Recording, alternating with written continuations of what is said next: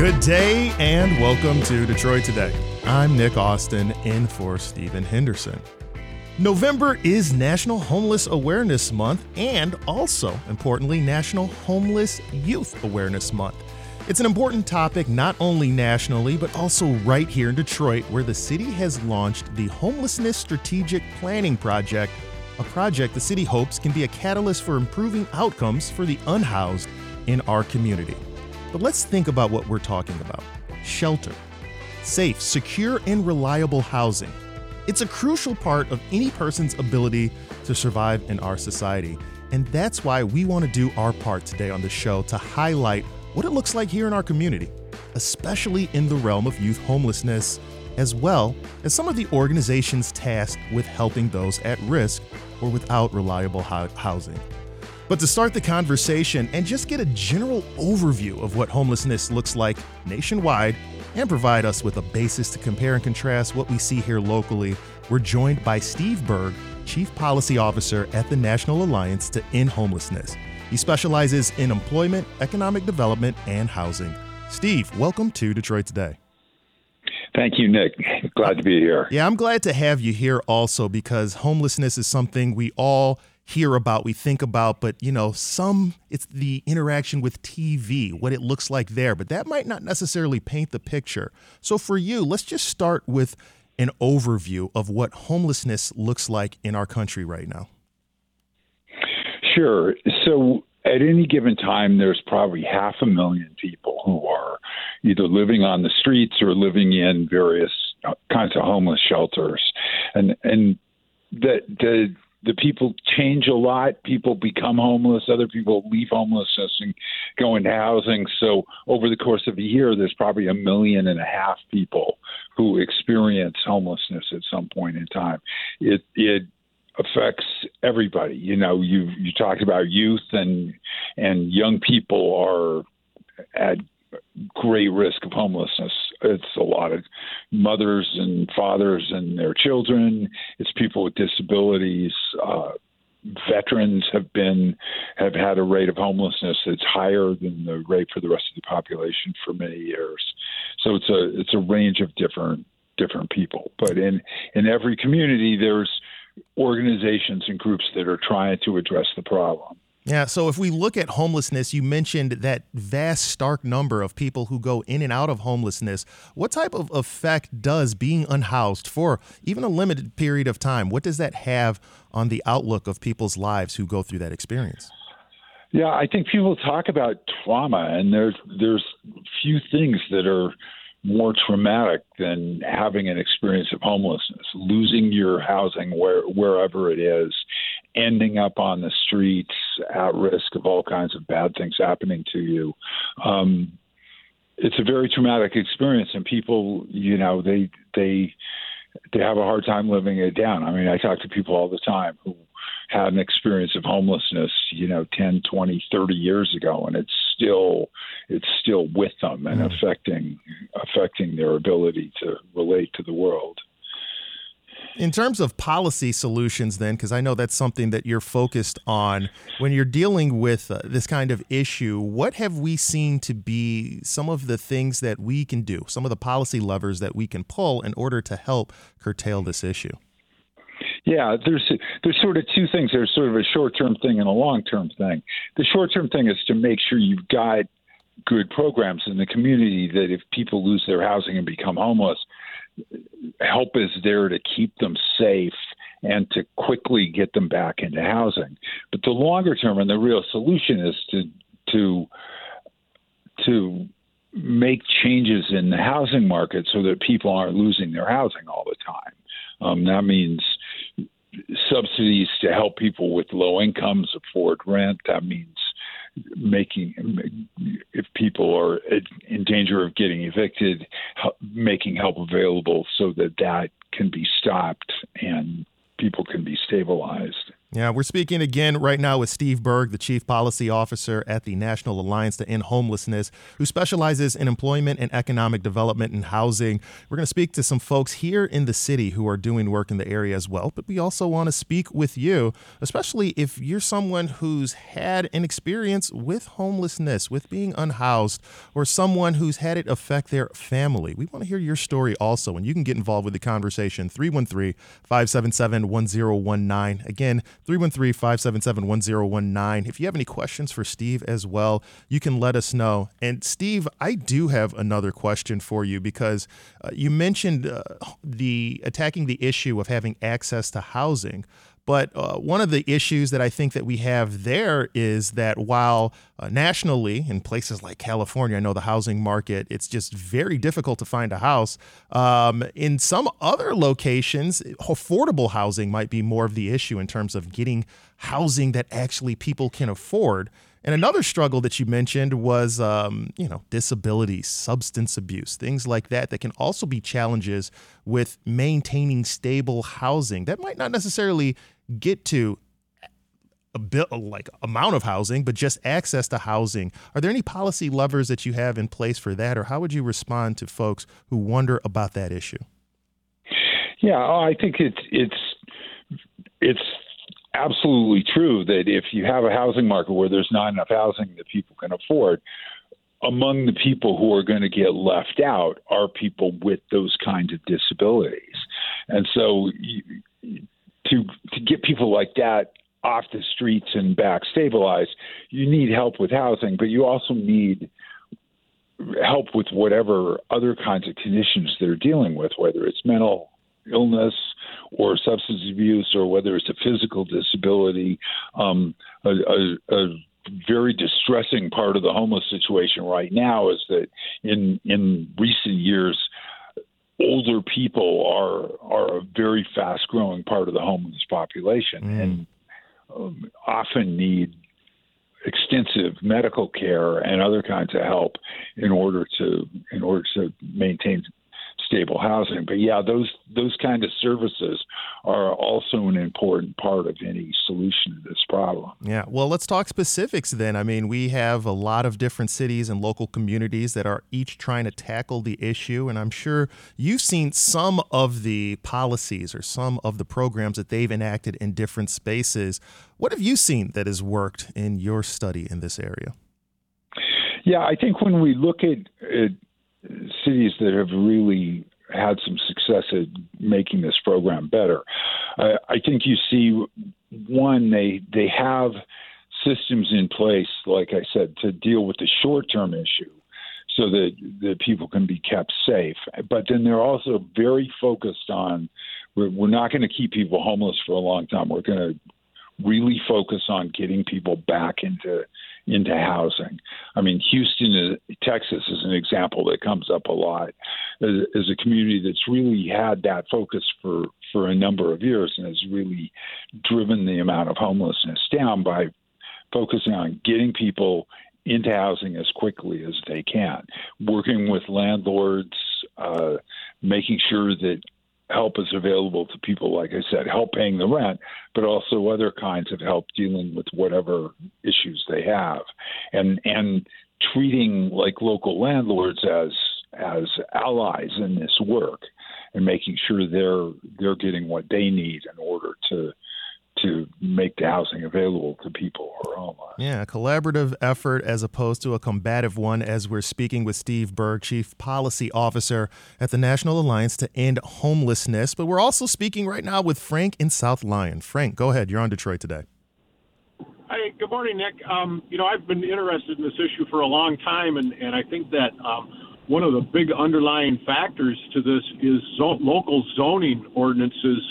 I used to live in Livonia, and, we have a vast swath of industrial, manufacturing between, from one end of the city, from Schoolcraft down to Plymouth.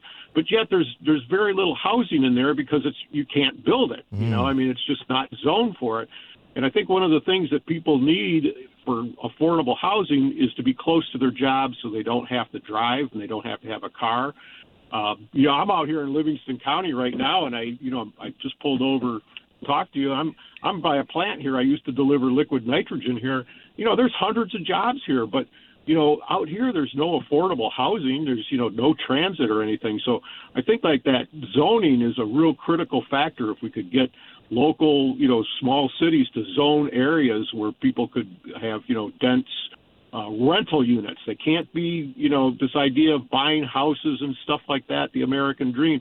People need rental houses because they got to be able to pick up and go if another job, a better job, comes up. Frank, you raise a series of excellent points there, which I appreciate. Zoning can be an issue. I know people have talked about maybe mixed zoning to work with that as we're coming out of the pandemic, and commercial properties are being less used, maybe allowing people to live there. Would that make them closer to their jobs? Also, urban sprawl out to the suburbs, rural areas, being far from your jobs. So many issues that Frank brings up there. I didn't even hit them all that were great. Steve, what do you see in terms of zoning and allowing people to build maybe these duplexes, multi-use facilities? What kind of responses do you have to some of the ideas Frank's bringing up here?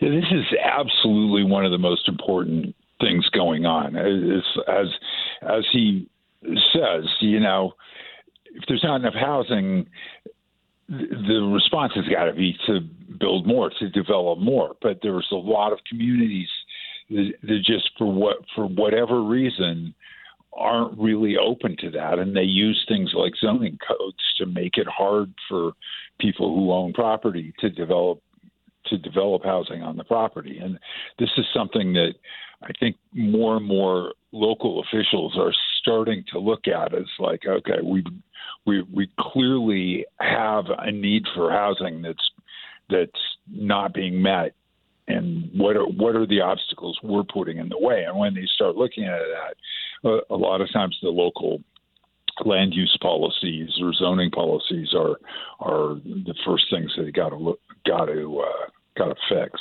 Yeah. Frank, again in South Lyon, I really appreciate your call and bringing up those important points to this conversation. As we move now to Mike in Detroit.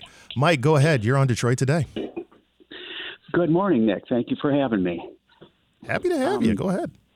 Cool. Steve, I have a question for you. I run a nonprofit here in Detroit. It's called New Path Villages.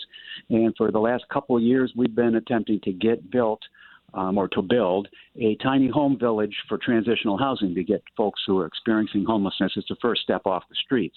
It took a couple of years. We got zoning approval from the city council to do it. And we bought some lots from the Detroit Land Bank. And we're basing our village on villages that I've seen and visited in other states. Beloved in Denver, Square One Villages in Eugene, Oregon are a couple of examples. My question for you, Steve, is that have you got any experience with these tiny home villages, and what do you think of them? Go ahead, Steve. Well, yeah, we've seen that in places, some of the places you mentioned, other places around the country. And I think the people who are, from what we hear from the people who are staying in these, is it's good in some places, it's not so good in others. I think it's what seems to make them the most successful is making sure there's not only good places to stay, like the tiny homes can provide that, but also help with moving beyond that and moving into a more permanent living situation, help getting jobs if they need jobs, help connecting with medical care. So it's that range of services really focused on, what's the next move into permanent housing. That seems to be what makes these programs most effective. Mm-hmm. Mike in Detroit, I really appreciate that perspective. Go ahead. You got one more? Go ahead. Thank you for doing that work, Mike, because I think it's everyone who works with homeless people are saints, and I think it's important work.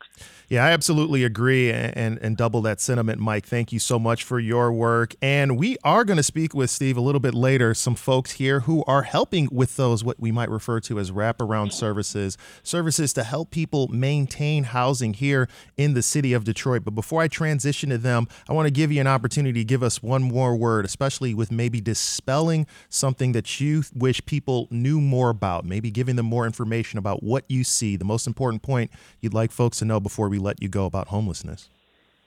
Yeah, I think the most important thing for people who aren't familiar with this issue to know is that nobody wants to be homeless. There's too many people sort of make excuses for their community not doing a very good job with this issue by just telling themselves, oh, people want to be homeless. The number of people who choose that kind of lifestyle is minuscule. Almost everybody you talk to wants desperately to get out of that situation, get back into housing where they can be stably housed, get a job and be able to support themselves, deal with whatever issues they have. That's what people out there want, and it's important to work with them to make sure that kind of help is available. Yeah, we're going to have to end it there, Steve. But again, thank you so much for joining us, Steve Berg, Chief Policy Officer at the National Alliance to End Homelessness. Thanks again for joining us on Detroit Today. Thanks for having me.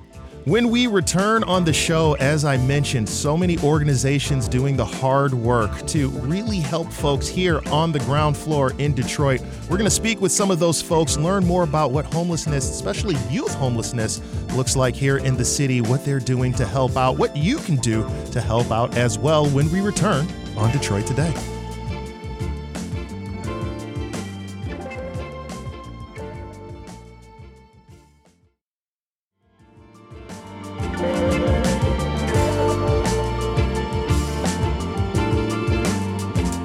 It's Detroit Today on 1019 WDET. I'm Nick Austin here, and again, getting into the very important topic of youth homelessness here in Detroit. And to do that, it's such a big issue. We brought in a series of folks to discuss the issue and to help us learn a little bit more about what's happening here at a local level. And to do that, I'm joined by a cavalcade of wonderful guests, starting off with Shontae Hightower, who is the Director of Children's Services at COTS, the Coalition on Temporary Shelter. Shontae, welcome to Detroit Today. Thank you. Good morning. Thanks for having me. Thank you. I'm also joined today by Meagan Dunn, who is the Executive Director at Detroit-based Covenant House of Michigan. Meagan, welcome to Detroit Today. Thank you for having us today. And also, I'm joined by Courtney Smith. Courtney Smith is the founder and CEO of the Detroit Phoenix Center. Courtney, welcome to Detroit Today. Thank you for having me. All right. So all three of you work in spaces that help out with youth homelessness in Detroit. So let's start off with you, Shontae. Tell us a little bit about what you guys do over at COTS and where you are in terms of helping us tackle this issue. So we're a human service organization that services families. And with families, there comes children and youth. And what we do is we focus primarily on housing, but we operate on a model called Passport to Self-Sufficiency. And in that, there are 5 domains that we work with our families in. We want them to not only get into housing, but be self-sufficient once they get there. And we take a look at what the family's needs are and what the children's needs are, because that is key in us breaking that cycle of generational poverty. Yeah, I mean, that's something that we heard come up in the discussion a little bit earlier when we were talking to Steve Berg, which is another reason why I'm so glad that we have you guys here who are doing the work at that ground level. Moving over to you, Meagan, with Covenant House, are you guys doing similar stuff, or where do you attack this issue? I think all of us overlap a little bit, but at Covenant House, Michigan, for the last 26 years, we're based in Detroit. We have a second location in Grand Rapids. We focus on young people between the ages of 18 and 24.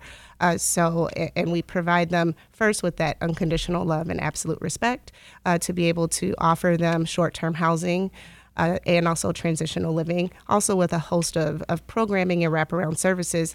To Shontae's point, our goal at Covenant House is to end the cycle of homelessness once a young person leaves our campus. So we do everything from, providing those mental health services, workforce development and training, life skills classes, and everything like that to help not just help someone become housed, but also give them the resources to remain that way. This is something that we're hearing come up a lot, again, with what we've been discussing so far. The importance not only of attacking the housing portion specifically, but also attacking the things that make it a little bit more difficult to maintain, even when you get that ability to get into a house, which is why I want to bring you in, Courtney, also with the Detroit Phoenix Center, and give you an opportunity to let everybody know what you guys do. Yes, thank you so much. And I would certainly agree agree with Meagan and Shontae. Our work certainly overlaps at the Detroit Phoenix Center. We are the only drop-in center here in the city of Detroit that meets the needs of young people ages 12 to 24 who are experiencing housing insecurity. So the work that we do is a little different because we are not a shelter. We don't house young people at our facility, but we have a low barrier model to meet young people right where they are, where they can come in, they can take a shower, they can wash their clothes, they can access a food pantry, after school programming, life skill enrichment, summer employment, and a host of other programming services that not only help to address the youth homelessness crisis, but break the cycle of poverty. A key component of our program is our youth board, where we're mobilizing young people who've been directly impacted by the youth homelessness crisis and driving change and policy work within our community. New to our organization this year is we're also doing rapid rehousing. So we're partnering with landlords in our community to be able to house young people for up to 2 years. Yeah. So let's take a look at this from the aspect of you guys are deep in this, so I know you know cold youth homelessness, but it's something that I don't think a lot of folks necessarily have personal interaction with, or even if you do in your family, you might not know somebody's going through it. One of the things you mentioned here, of course, youth homelessness. Let's start here. A lot of people might say, why don't they just go back home? Or aren't there facilities that deal with juvenile services, delinquent youth? Aren't there more opportunities for housing for someone who's young? Why is that not the solution in this case? We'll move over to you, Shontae. So I think that one of the main components of that is that oftentimes we have children who grew up in generational poverty. So their family may not have the resources or the ability to be able to take them. Then you add those youth that are a part of the LGBTQI community, and their families may not accept them, but also the resources being out there and readily available to them. So I think that one of the big things is that they may not know that these things exist. Their families may not know, and their families may not know how to support them because they too are still experiencing poverty. Yeah. And another thing that you brought up, I think it was you specifically, Meagan, who mentioned when you were talking about youth, you went over the age of 18. You said 18 to 24, I believe, which when I think about the foster care system, that's going to end at 18, right? And then if you're not an adult at 24, there's this 6-year gap of what someone's supposed to do in that space. So for you, what does it look like for folks who are in that kind of 18 to 24 range? What does homelessness look like from your personal experience there? Thanks for that, Nick. I mean, I think what we have to really understand is that the perception of homelessness, the face, and I'm putting my little air quotes up, of homelessness has changed significantly. So yes, it may be the person that's standing on the corner with the sign. That is a very clear sign of homelessness. But signs of homelessness, particularly with young people, could be completely different. And so we may be interacting with someone that is experiencing homelessness or is houseless, and we don't even know it. It could be the person that is helping you at the restaurant, at the cleaners. A lot of these, young people that we work with are employed, but they don't make the wages for them to be able to attain affordable housing. So what we do at Covenant House is, we're providing these young people who, ordinarily may have been on a college campus. We're providing them with that overall support. So they can heal from whatever traumas that they experienced before coming to our campus. That's the main goal. And then so we can help stabilize their mental health. And then we can begin having the conversations around how we can help them find housing, and not only find housing, but really focusing on them to understand how to live independently, giving them those tools to be successful and to be able to live on their own. Yeah, and I'm glad you mentioned kind of a little bit college age there, because part of this conversation that I think about makes me think back to when I was in college and leaving college. And I know that that's not the same experience that a lot of the folks we're talking about here are having, but I know it is the experience that a lot of folks who are listening had. And so when I hear of someone who's maybe living couch to couch, or my friend who said, Nick, San Francisco is great. Who cares if you can't afford it? Come here. You can stay on my couch. So that might be something I'm hearing in my mind when it comes to living from house to house, couch to couch. And doesn't sound that bad, right? That's what people do who are college age when you're trying to set out in Chicago, New York, LA. You live from couch to couch. Why is that not the framing of what's happening here, Courtney, in this space when people hear about maybe living couch to couch? What's the difference?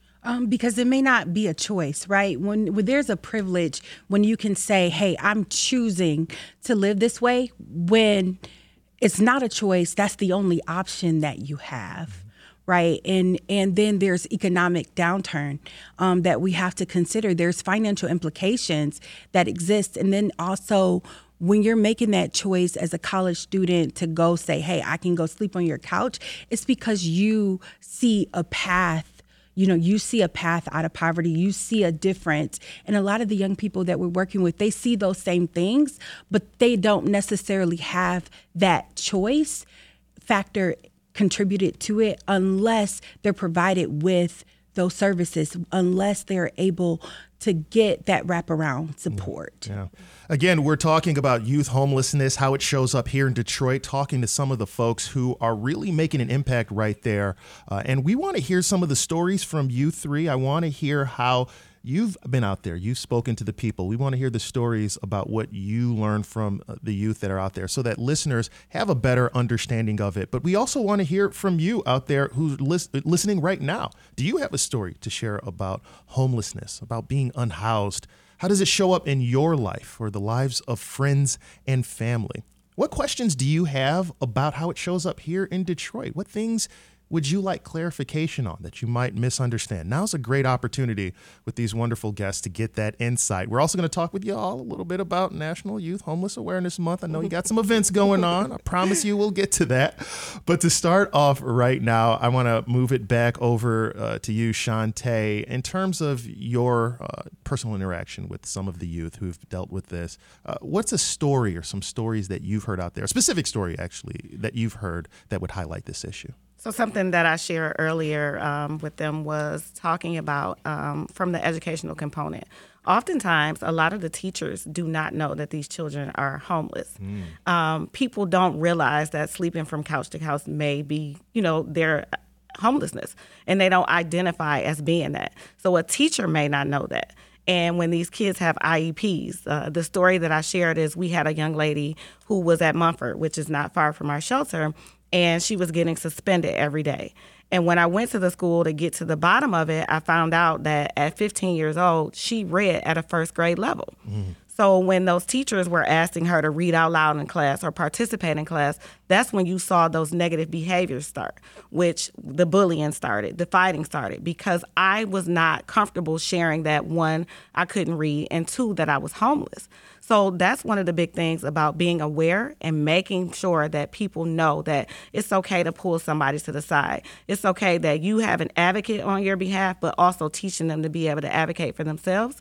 And that's one of those things that I've seen, that's when you start getting those youth that are dropping out of school. Like, I'm already facing housing insecurity and instability. Now I'm at school and I'm the focus of being teased and being bullied, so I drop out of school. And then again, coming back to those resources, knowing that those resources are there to be supported for them. They don't know. They're not often aware of that. Yeah. And to expect someone at that age to know, I mean, that would just be, I wouldn't have known at that age of having those resources. Moving to you, Meagan, same question to you. A story that really sticks out in your mind related to this issue. So first, there are so many stories that I think all of us could tell. I'm going to highlight one that just came to me not too long ago. I spoke with this young man last week. He is a Detroit resident and but a student at Michigan State University. Got behind, something happened with his financial aid. There was a snafu where he ended up owing the university quite a bit of money. So unfortunately, he wasn't able to attend classes and he lost his housing. He did not have a stable housing situation here at home. And so then started some couch surfing and eventually ended up homeless and was on the street. So he came to Covenant House. He was a junior, right? So he came to Covenant House and was just kind of looking for a job. And then our advocates and our team started to talk with him, better understood his story. And so now we're stepping in to help, communicate with the university to help get this young man back on track. He's a pre-law major, wants to be an attorney, wants to lead a life where he can go to San Francisco and other places, or hopefully stay in Detroit, right? Right. And so that's where a lot of our organizations fill the gap.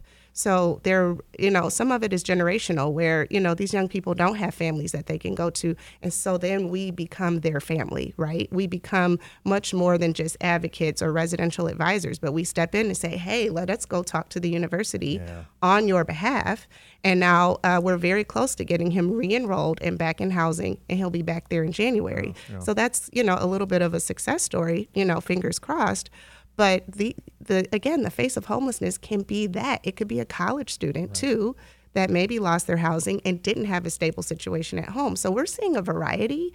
We see some kids, from our street outreach team that do live in abandoned homes, that have slept in garbage cans, that have been trafficked. But then we also have stories of some young folks that just, something didn't work out with financial aid, and they don't have the support system to help get them back on track. And so that's where our organizations help fill the gap. It is fascinating. I mean, to hear that someone who is in college, which I don't think a lot of us would think about. You think you got to college, you made it. You're going to be okay. You're all set. But that's not how that works, right? It is a great story. I don't know how I feel about another lawyer coming in here trying to take my shine. But you know what? He sounds like he has a good story. So if we get him to pass the bar, that'd be great also. Courtney, I want to give you an opportunity also to share with us. Yeah, so I think about a mother and the son that came to DPC for support, whose house was firebombed. Oftentimes when people think about youth homelessness, we don't think about young people experiencing housing insecurity with their parents. The mom doing the very best that she could to find housing for her and her son. Her son, a high school student at the time, and was like, hey, we just need some additional support. We need some after school programming, some tutoring. He needs to be around other young people that knows what it's like to be in a housing insecure situation. And so we were able to get connected with this family, and they were able to normalize their lives from trips to Cedar Point, right, to movies, to bowling, to essentially the young person receiving wraparound supportive services, graduating from high school, now a freshman, right, at a university and stable, right? And the family, we were able to pay for them, right? First month rent and security deposit, connect the family to a home, right, for the holidays. And then also the mom, even still to this day, right, says that because of the services that we provided, that we're so human-centered, normalizing the lives, allowing them to have opportunity and space for joy and connection, that their relationships strengthen. So I have to echo that it's not always, there's not one specific face, right, to what this situation looks like. And a lot of times these parents are doing the very best that they can. Yeah. It's that help to break this cycle, as you guys have been alluding to and speaking about specifically, of someone who, if you came up in a homeless environment, if your parents were homeless, it's going to have an impact on your ability. You're more likely to go down that same road. So being able to intervene, being able to help these folks out there who are members of our community to break that cycle is so key here. And that's why we're going to continue our conversation with you three ladies: Shontae Hightower, Director of Children's Services at COTS; Courtney Smith, founder and CEO at the Detroit Phoenix Center; as well as Meagan Dunn, the Executive Director at Detroit-based Covenant House of Michigan. We're going to discuss the events that are happening for awareness next month, as well as potential solutions, and get to the phones when we return on Detroit Today.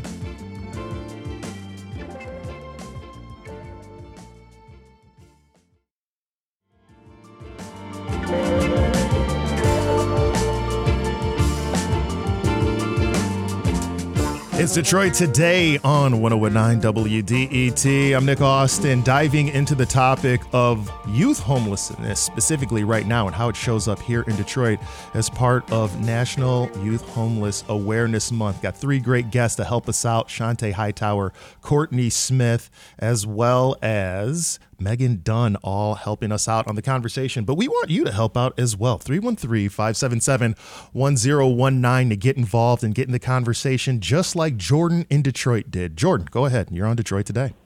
Thank you so much. So I recently moved out, but I spent the last year and a half living in a house of hospitality, helping to bring folks in who are experiencing homelessness and housing them. And I wonder what your guests do. Thank you so much, by the way. I mean, the resources are so scarce, it feels like, so it's really amazing to hear from people who are doing this good work.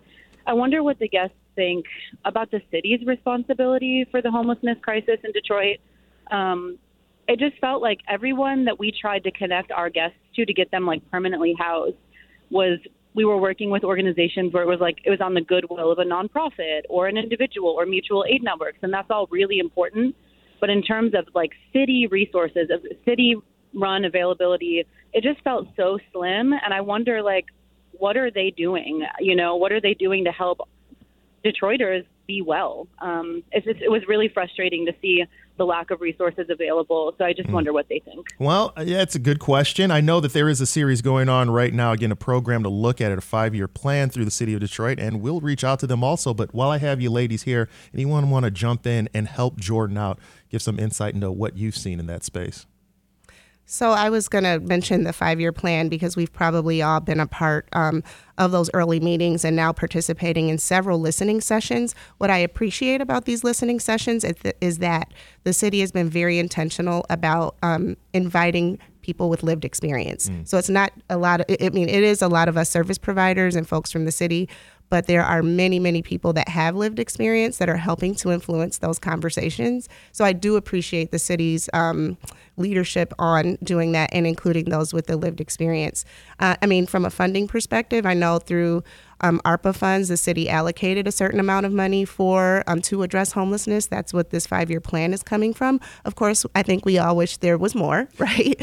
Because the need is more. The cost to do this work is increasing significantly with inflation. So there's funding that the city is helpful with, but of course we wish there was more out there.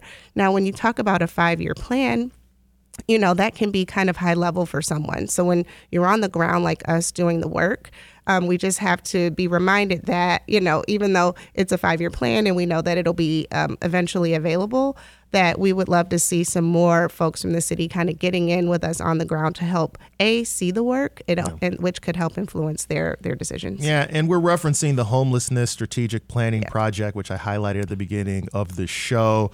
It's working with the city of Detroit, working with community partners like you guys and folks, creating a 5-year strategic system improvement plan to reduce homelessness in the city. Seems like an acknowledgement that maybe we're not operating as efficiently as we need to, don't have the information we need to. Let's try to get right on that. And hopefully that does work. But Jordan, I do appreciate you highlighting that issue, and we're going to continue to look at that here on Detroit Today as we move now to Cynthia in Detroit. Cynthia, go ahead. You're on Detroit Today.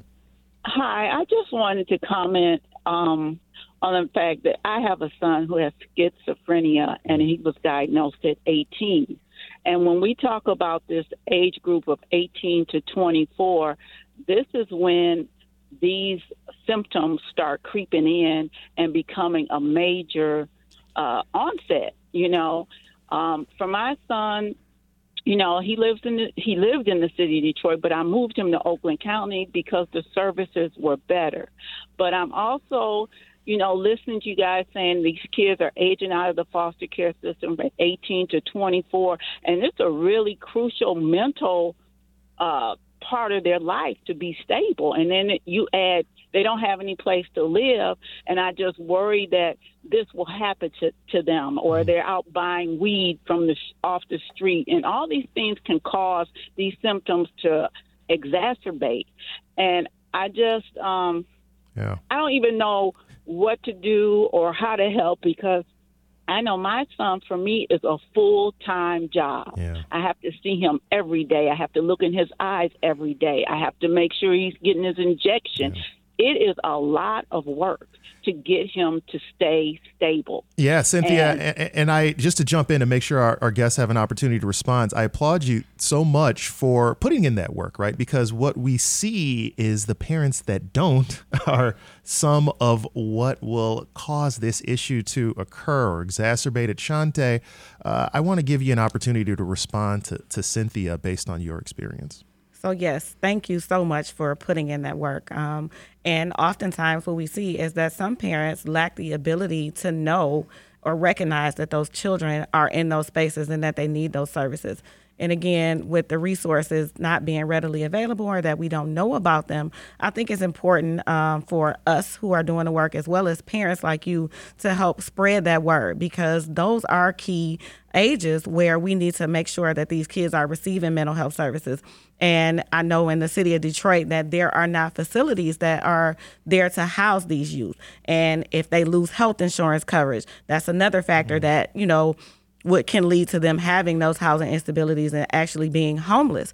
And I think for us to come together and be able to maybe create a system, and I'm just throwing that out there, so where that we can all come together and we know each other and we know that we're out here doing the work, but we may be able to connect people to other resources that are out there. And I think that's important, especially for parents like you, to share those stories so that we know and that we can recognize it and that we can say, hey, like, we have this hub here to help and support you. And I think that that would be amazing to support you and your son, as well as other people who are experiencing the same thing. Yeah, no, Cynthia, thank you so much for highlighting this really important issue, something that we don't hear a lot about. And because folks don't talk about it, it can be more difficult to get the resources that we need to have the knowledge about these things so that we can help each other out with this information. And Cynthia, you helped us do a better job with that. So thank you again.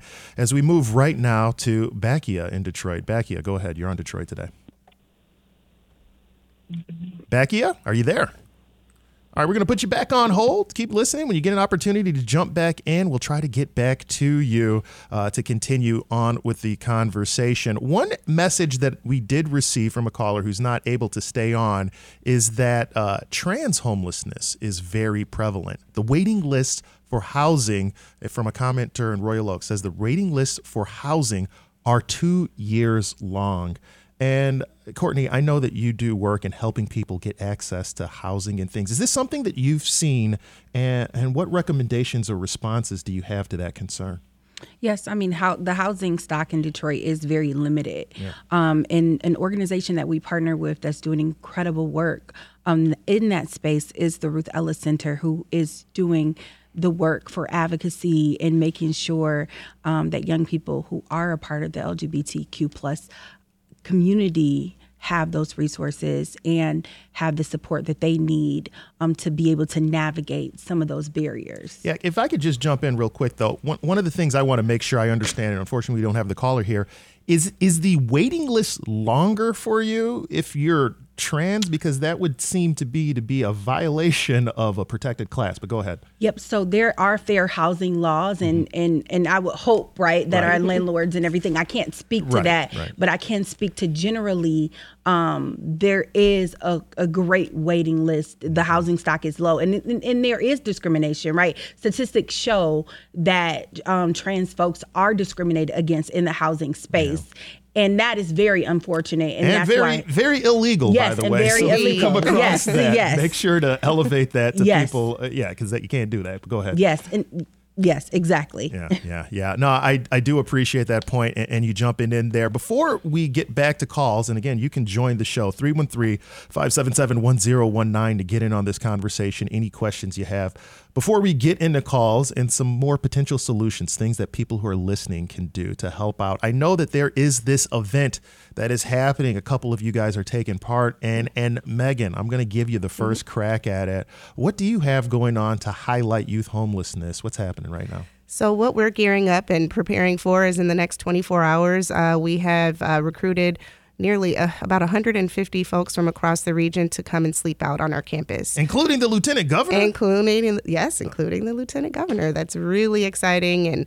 And what we're doing is raising awareness. We have to raise the critical funds. It is a fundraiser, and that's a part of all of what we do.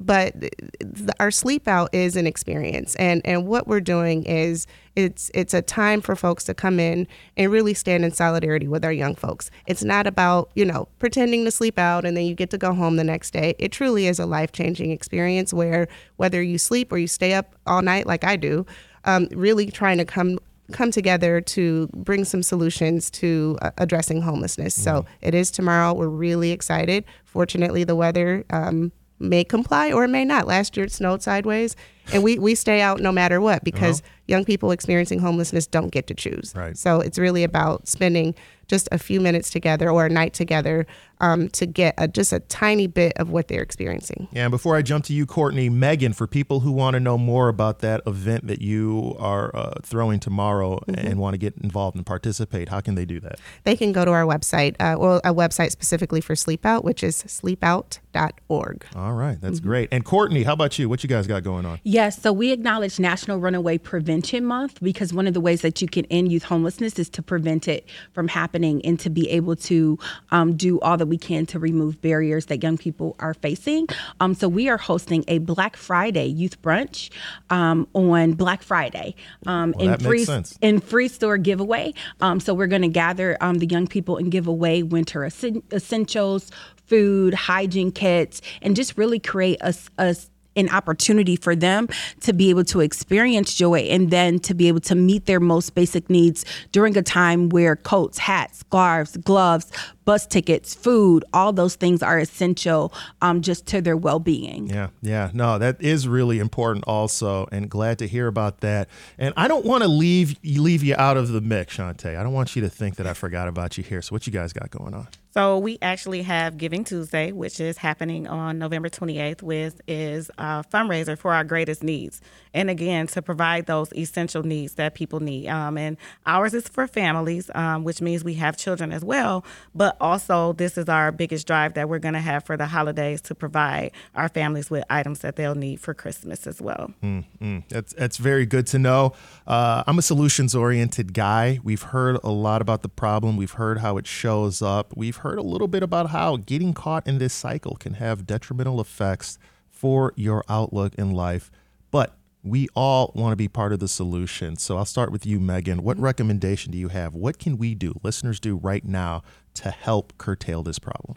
I think, and it's always a great opportunity to help reach the masses. I think, again, first of all, it's really understanding your perception on homelessness and what that looks like, because it literally could be anyone in your community, that's someone that's helping you at a store or whatever the case. So really understanding that a young person that's experiencing homelessness, it may not be a drug issue. It may not be an issue that they are not getting along with their parents. It literally could be a generational issue or a host of others. So I think a part of it is just learning and really understanding a perspective of what homelessness can look like. The other thing I think that listeners can do is do your due diligence, like looking into our organizations, helping us out. You know, there's volunteer opportunities. Donations are always incredibly helpful because, again, the cost to do this work has increased significantly. So having, more partners in that space is always helpful. But I would just ask everyone to dig in, to really learn and understand what these issues are. Yeah, Shontae, I want to give you a shot at it too. What do you think people listening out there, what would you like to share with them about how to help? I think we actually have to educate ourselves on what this looks like. And like Meagan said, that there is no face of homelessness. And know that, that person that you're sitting next to, that child that is in school with your child could be experiencing that, and be open to understanding and also supporting. And I think that oftentimes, we have knowledge or we have resources or skills that we can share, and people will keep those things to themselves because they're not aware and they're not sure that these things are happening. But especially for those of us who have kids in the school system, looking at how they can help and support at that level is really key and important. And when it comes to tutoring, when it is so expensive, and these kids that have experienced chronically homelessness and gone from school to school and couch to couch, how they haven't been supported. And I think that those things are important in making sure that their educational needs are met, so they're not making those same choices. So this is interesting. I appreciate that. You mentioned getting educated on the subject, but you also mentioned understanding that people that your kids are going to school with or what have you might be going through the same struggle. I would be concerned as a parent, maybe if I saw someone and I think, oh, they look a little disheveled, or I'm concerned here. Like, am I now saying that, or am I prejudicing somebody because I'm like, oh, you look like you might be homeless? That could be a little bit of a difficult thing to think, oh, I should be helping out this person. I could see a parent concerned about that. It's a touchy subject to try to get in when you think you might need to intervene. So for someone who would have that concern, Courtney, do you have any ideas or recommendations? I think I would take it back to homelessness doesn't have a face, right? And so just because a young person looks disheveled, it doesn't necessarily mean that they are experiencing housing insecurity. But then it also, I think the key piece of this is centering our humanity, that young person is a human being with feelings, with thoughts, right? And the best thing that you can do is listen.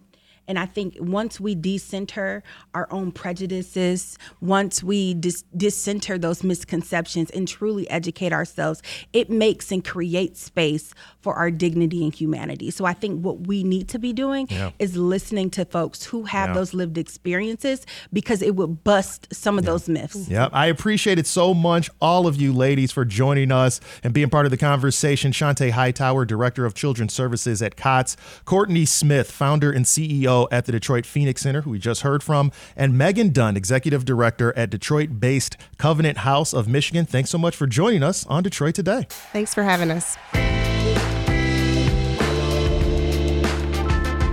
Detroit Today is produced by Sam Corey and me, Nick Austin.